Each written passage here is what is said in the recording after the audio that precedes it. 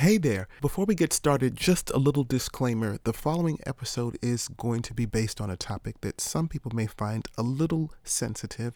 That is Black history, faith communities, non-belief, and the way those things all play on each other. With that said, we welcome you. But if you feel like you may want to put this off for another time when you're ready to go down that rabbit hole, this is a good time to put it in the saved folder and come back whenever you're ready. Otherwise, let's go.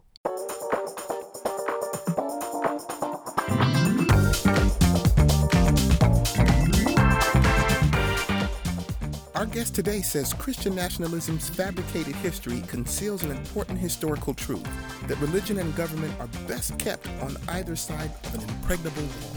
He's Andrew Seidel, and he's a constitutional attorney, author, and civil rights advocate. And he's exposing this fabricated history to tell bigger truths on this episode of Where We're Headed. Free thought, stories, gender, politics, blackness, education, doubt, critique, science, achievement, engineering, Africa, America, and more.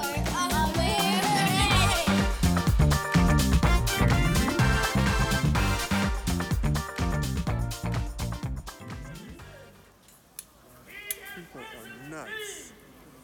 Supreme Court of the United States of America, September 2020. And there's life more abundant in Jesus. Do you know him? Do you know him? Dude, are you? And you're trying to tell me to keep that greatest message. Shut up my mouth. Ma'am, listen. Shut up. Please. Reality that you can think about. Listen, hear me, folks.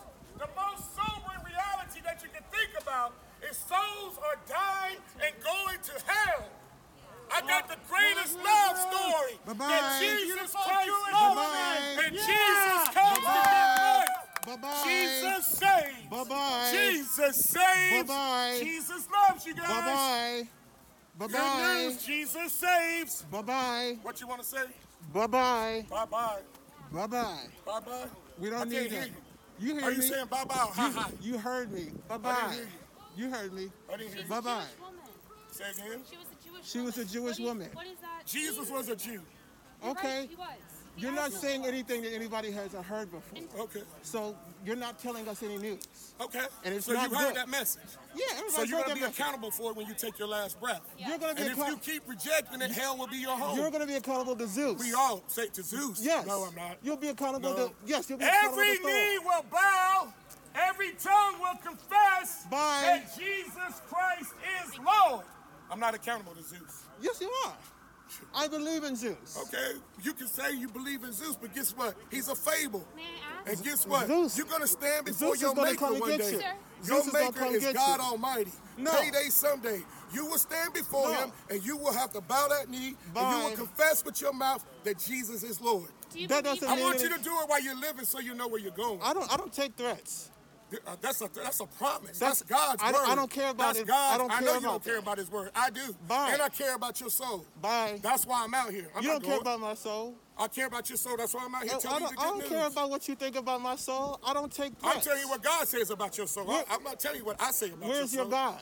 Say again. Where is your God? Right here Okay. in my heart. So he I can be in heard your you- heart. I He's a heard prayer you. away. Do you want to receive it? No. I know you don't. I'm an atheist. But guess Jesus loved atheists. I don't care. Just don't die an atheist. I Because don't you know care. where your home will be. I don't care about Where will what your you home think be? about. In hell. I live on the I street. don't want you to go down and go to hell, I live sir. down the street. I don't want you to down and go to hell. I live down the I street. want you to come to a saving knowledge of Jesus Christ and Thank have you. a personal relationship with him Thank and you. live eternity That with him means, forever. that means absolutely nothing to It me. means everything to me. Okay. So great. So we got the freedom of speech. You can go ahead and raise your voice and talk about what you believe. I'm not gonna And I lose can my- talk about what whisper. I'm not going to lose Whisper. my voice shouting for a Whisper. God that don't exist. Well, I know he exists. He saved Okay, me. great. He saved me. You can Google me. Great. Sam Bethea, in and out of the county jail 29 Did- times. did your God- I was a monster. Did your I was God- a hellion. But Jesus came to set me free. That's great. And it is. That's good for and you. guess what? Freely I receive, not freely I want to give it to you. Keep it to yourself. No, I can't. No, Keep it I to can't. yourself. That's what's wrong with the church. We're keeping them to ourselves while people are dying and going to hell. I invited our next guest, Andrew Seidel, to come and speak with our legacy audience in 2020. He's a constitutional attorney, author, and advocate for civil rights with the Freedom from Religion Foundation in Madison, Wisconsin. He happens to be white And when we started promoting this event online, we got a rather racist or racial response from someone in our own secular community who thought that Andrew was being a token of our program. Well, aside from that being one of the most ignorant and out of turn things anyone could have said, particularly in a secular community, the reality is that Christian nationalism is relevant to all of us, especially Black people, as we discussed in our last episode. So if you missed that episode, and you too are wondering what a white person or white Christian nationalism has to do with anything relevant to Black people here in America or around the world, now is a good time to go back and listen to that previous episode on the Pope, the Puritans, and Paul the White. Because today's guest, Andrew Seidel, author of The Founding Myth, Why Christian Nationalism is Un-American, is here to tell us why a new approach to the so-called Christianation is needed more than ever in today's political climate. Joining us from our very first legacy program in 2020, author Andrew Seidel. In my opinion, the highest compliment an author can receive is seeing their book all tabbed up and underlined and highlighted like that. That just warms my cold, godless heart. Oh, it's so wonderful to see. Thank you. Well, welcome everyone. Welcome into my home. You're on the desk that I wrote this book on. It's really a pleasure to have you here. I wish we could be doing this in person. Ro and I have been trying to set something like this up. It seems like it's been years really that we've been trying to get something like this set up. I'm excited to have you. This is going to be a little more intimate setting, and I really appreciate you taking the time. I'm honored to speak at the Black Nonbelievers Legacy Series. I mean, alongside Dr. Cameron, Dr. Dent, Mr. Wright. And as Ro mentioned, I was asked to come speak about the founding myth, why Christian nationalism is un-American. And I'm going to do that broadly, and then I'm going to kind of narrow down on some issues that I raised that I think are more relevant to the Legacy Speaker Series. And then I'm going to leave time for questions because I know there is just so much happening right now, and to have a chance to ask like a constitutional lawyer questions may be something that people want to do. So there will be time for that. If you've got them, just hold on to them. The question I try to ask in the founding myth, one of the fights we are having right now is, do we have a government of the people, for the people, and by the people? Or is ours a government of the Christians, for the Christians, and by the Christians? That is our battle. Christian nationalism is an existential threat to our republic. That is why I wrote The Founding Myth, to destroy the identity that Christian nationalists rely on by exposing and destroying their common well of lies and myths. Christian nationalism is the idea that the United States was founded as a Christian nation, that we are based on Judeo-Christian principles, and that we've strayed from that foundation, right? We've got to get back to our godly roots. And they use that language of return to justify all manner of hateful and evil public policy. And Christian nationalism seized power in 2016. The best predictor of a Trump voter in 2016 was thinking that the United States was founded as a Christian nation. That was better than them being a white evangelical. It was better than any economic worries they might have. Christian nationalism incorporates a lot of those different threads: racism, economic anxiety, republicanism, evangelicalism, all of those into one sort of incestuous ideology. And the fact that that was the best indicator of a Trump voter should tell you that Christian nationalism is not a scholarly debate about the founding of our country. It is an attack on who we are. Christian nationalism is an attack on who we are. The goal is to redefine America according to the Christian nationalist identity, and then to reshape our law accordingly. They want to make it so that to be an American is to be a Christian, and to be a Christian is to be an American. And since a lot of you are in DC, I want you to think back to June 1st, 2020.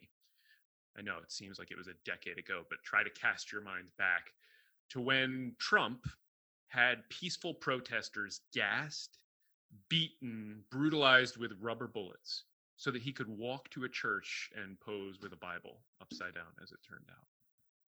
People protesting racial inequality, systemic racism, racism in policing, police brutality, they were gassed and beaten in a scene that harkened back. Right? Trump trampled each of the 6 rights protected in our First Amendment.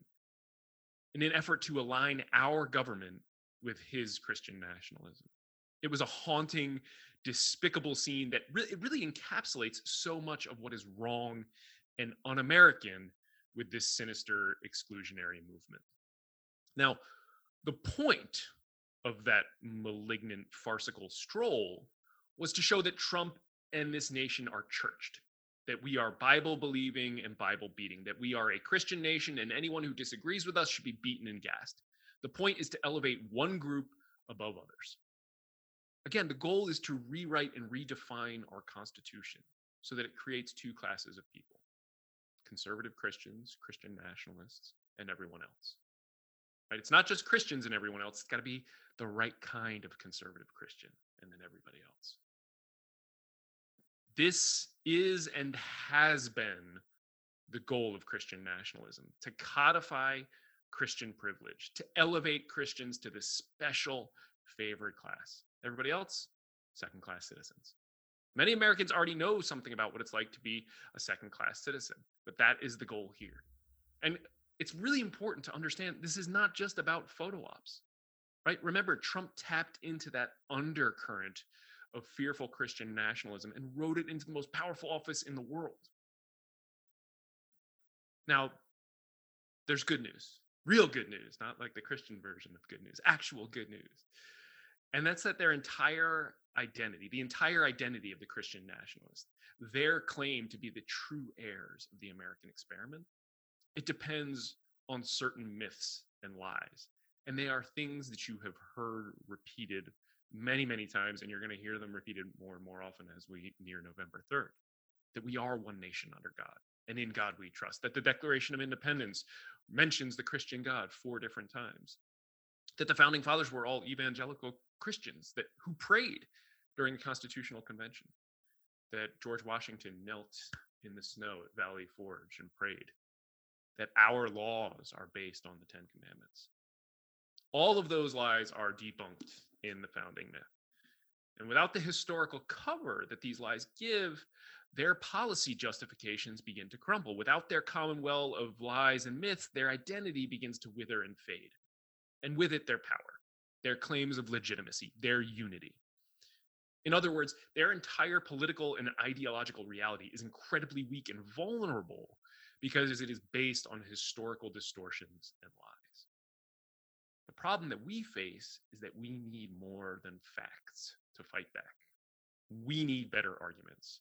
And that is the true purpose of the founding myth, to give you those better arguments, to utterly destroy this un-American political ideology.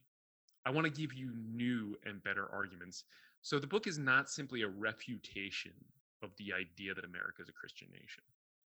Instead, I went deeper. I asked a question that lies at the heart of their claims to legitimacy. I asked, did Judeo-Christian principles positively influence the founding of the United States? And the answer to that question is no, they did not. America was not founded on Judeo-Christian principles, and it's a good thing, because Judeo-Christian principles, and especially those that are central to the Christian nationalist identity, are thoroughly opposed to the principles on which the United States was built. The two systems differ and conflict to such a degree that, to put it bluntly, Christianity is un-American. So that is the argument that I make, that there are these two conflicting systems, that they have irreconcilable differences. That is the founding myth. The point is that America will never be a Christian nation, because the moment it becomes a Christian nation, it will cease to be America. That is the argument that we need to be screaming from every rooftop and in every forum. America cannot be a Christian nation. Christian nationalism is incompatible, irreconcilable, antithetical to America. So this is what makes the founding myth different, right? Previous books have offered this gentle correction to the Christian nationalists. Hey, here's what history actually tells us, and here's what the founding fathers actually meant, and here's what the founding fathers actually said. And then they kind of leave it at that. And that's important. That's good work. But correction is not enough. Otherwise, we wouldn't have President Trump, right? Pointing out errors is insufficient. So this book does that, but then it takes the next step. It goes on the offensive. This book is an assault on the Christian nationalist identity. Not only are Christian nationalists wrong, their beliefs and identity run counter to the ideals on which this nation was founded. They are un-American. Now, if you were paying close attention, you notice that the question I asked, the central question, was whether or not Judeo-Christian principles positively influenced the founding of the United States. Because the we, the people, that embodies our constitutional identity is not fully realized. And I don't argue otherwise in the book. And one of my favorite quotes of all time is from James Baldwin. In Notes of a Native Son, 1955, he wrote, "I love America more than any other country in this world. And exactly for this reason, I insist on the right to criticize her perpetually." I agree, and I criticize much, perhaps maybe not enough, even in the founding myth. But let's take, for example, Roe mentioned that I worked to fight to keep Jefferson's wall of separation tall and strong. Let's take Jefferson as an example. I mean, this guy was a moral coward. He enslaved his own children. Thomas Jefferson could write of freedom so eloquently and condemn slavery even in fervent terms. And there's in the founding myth, I show a rough draft version of the Declaration of Independence where he condemns the Christian king of Great Britain for allowing the slave trade, something that even the infidel powers wouldn't do. And he did it in these really broad and sweeping terms that you see in the rest of the Declaration, right? And so he could write of freedom eloquently and condemn slavery in these fervent and revealing terms there and elsewhere, while at the same time owning slaves, fathering children with those slaves who then themselves became slaves. It's a paradox of cowardice. One of the great intellects of the founding generation excelled at communicating these grand ideas in poetic terms that still enthrall us centuries later, but he failed utterly and in terrible ways to practice some of those ideas. But let's back up. Let's look at the national scale as opposed to the individual scale. There's even more to criticize because many of America's founding principles are aspirational, or they were for a long time. Since the American founding, successive generations have failed to fully implement those values, leaving it to their children to conquer human tragedies like slavery and segregation and the subjugation of half the American population, women. We've made a lot of progress towards including all people in We the People. And we've made genuine strides towards genuine equality, but there's still so much work to be done. Those as yet unmet goals don't alter America's founding principles. Instead, I think they speak to our ability, and probably more importantly, our appetite to realize those founding principles. And those Judeo-Christian influences, slavery, segregation, misogyny, we could add our fetish for legislating sex onto that list, exist, right? Those are Judeo-Christian principles that influence the founding of the United States. But those are poisonous influences that we need to purge from the body politic. We are still fighting against those influences today.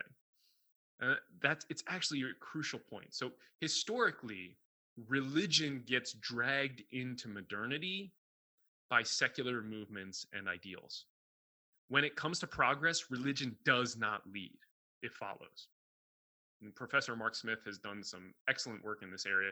He likens it to the tail wagging the dog. And this seems counterintuitive to people, but it's only counterintuitive because religion later comes along and claims credit for the progress. It rewrites history, which is exactly what Christian nationalism is trying to do right now with America.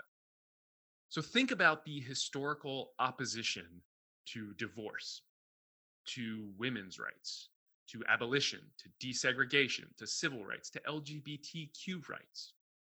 The stronger religious, theological and biblical arguments were on the wrong side of history. Sure, some religious groups were on the right side, but the better biblical and religious arguments were always on the wrong side.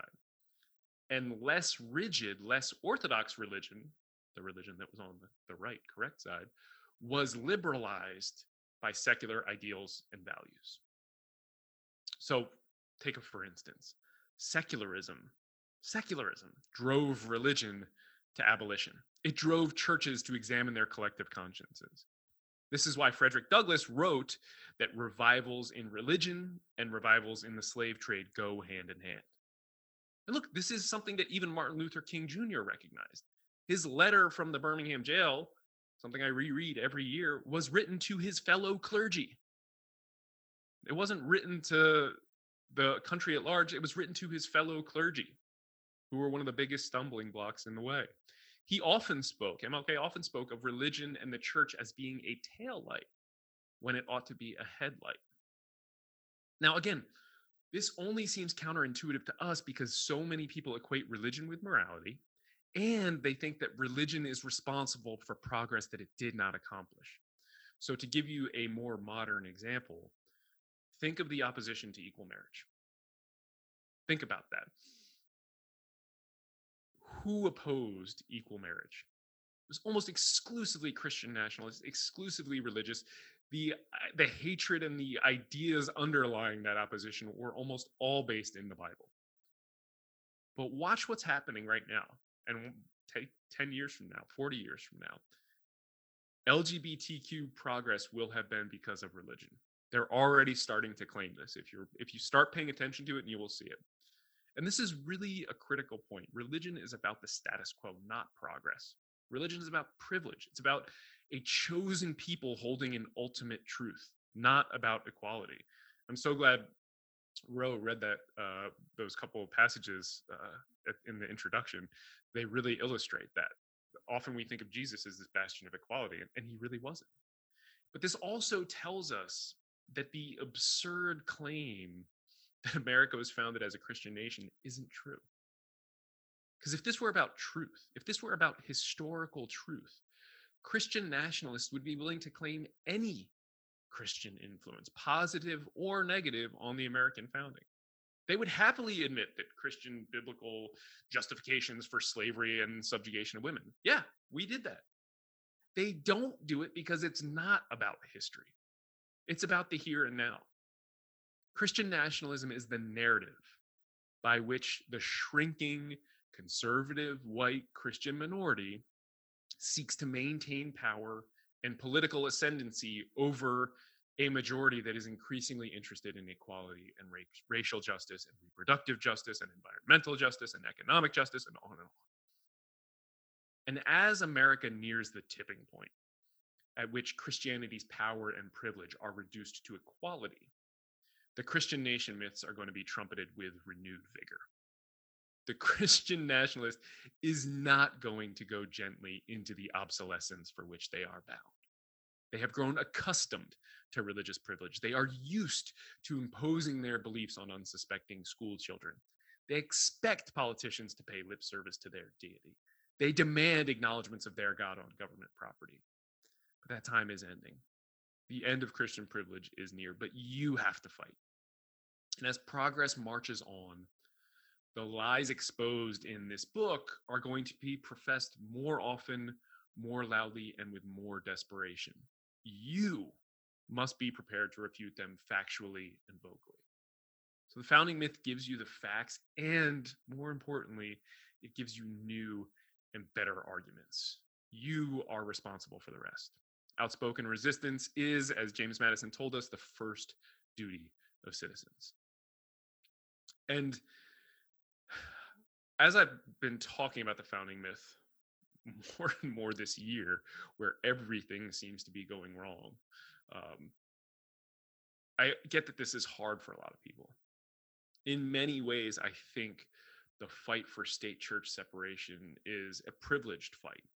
Right? After all, what does it matter if the government has an official religion or is trying to impose their religion on me if people are sick and dying, if they're impoverished, if they're homeless, if they're out of work? What does it matter when the courts are on the brink of repealing reproductive rights? When our schools are failing and our healthcare is being ripped away? What does it matter when our brothers and sisters are being killed in the streets and children are being thrown in cages? Does state-church separation matter? I think it matters more. Those kids were thrown in cages because of the Bible. Attorney General Jeff Sessions cited Romans 13 to throw those kids in the cages. That was how they justified it to the world at large and to themselves. That was how they salved their conscience, by pointing to the Bible. They learned how to do that in the White House Bible study. Whatever issues you care about, limiting the power of religion in our government, ending the Christian nationalist influence on our government will help. It's not a panacea, but it clears the way for real solutions, right? Do you want better education? Do you want full funding for public schools instead of vouchers for private religious schools? Do you want accurate science about evolution and sex taught in our classrooms? Do you want full civil and political rights for LGBTQ, for women, for minorities? Do you want reproductive justice and choice to be fully realized? Do you want a greener world and a healthier environment? Do you want America to get serious about global climate change and shun its deniers? Do you want access to better and universal healthcare?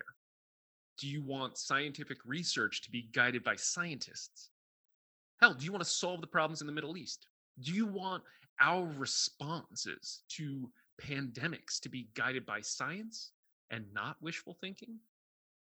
If you end Christian nationalism, end religious encroachments into government power, you will see progress on every one of these issues.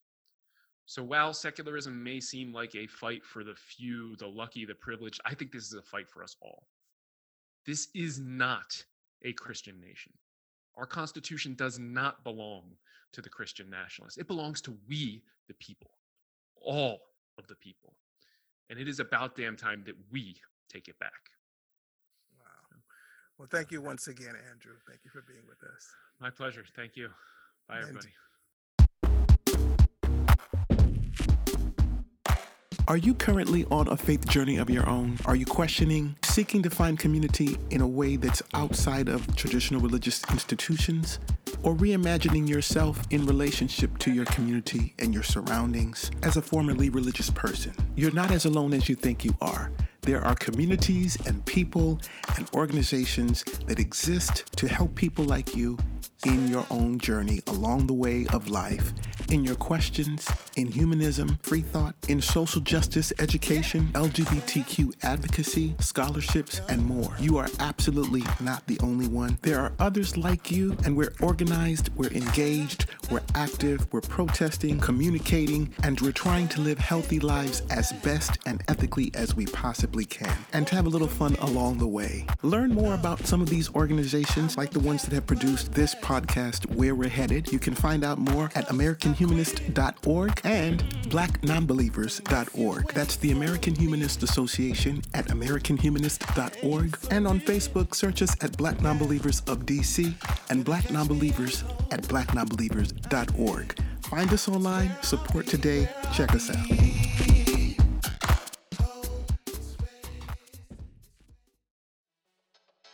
That's it for this episode. That was Andrew Seidel, constitutional attorney and author of The Founding Myth, Why Christian Nationalism is Un-American. You can find that book anywhere books are sold. You can find it on Amazon or connect directly with Andrew on his website, andrewseidel.com. That's Andrew Seidel, SEIDEL.com. Get your book and connect directly on social media with Andrew. We'll see you next time on Where We're Headed.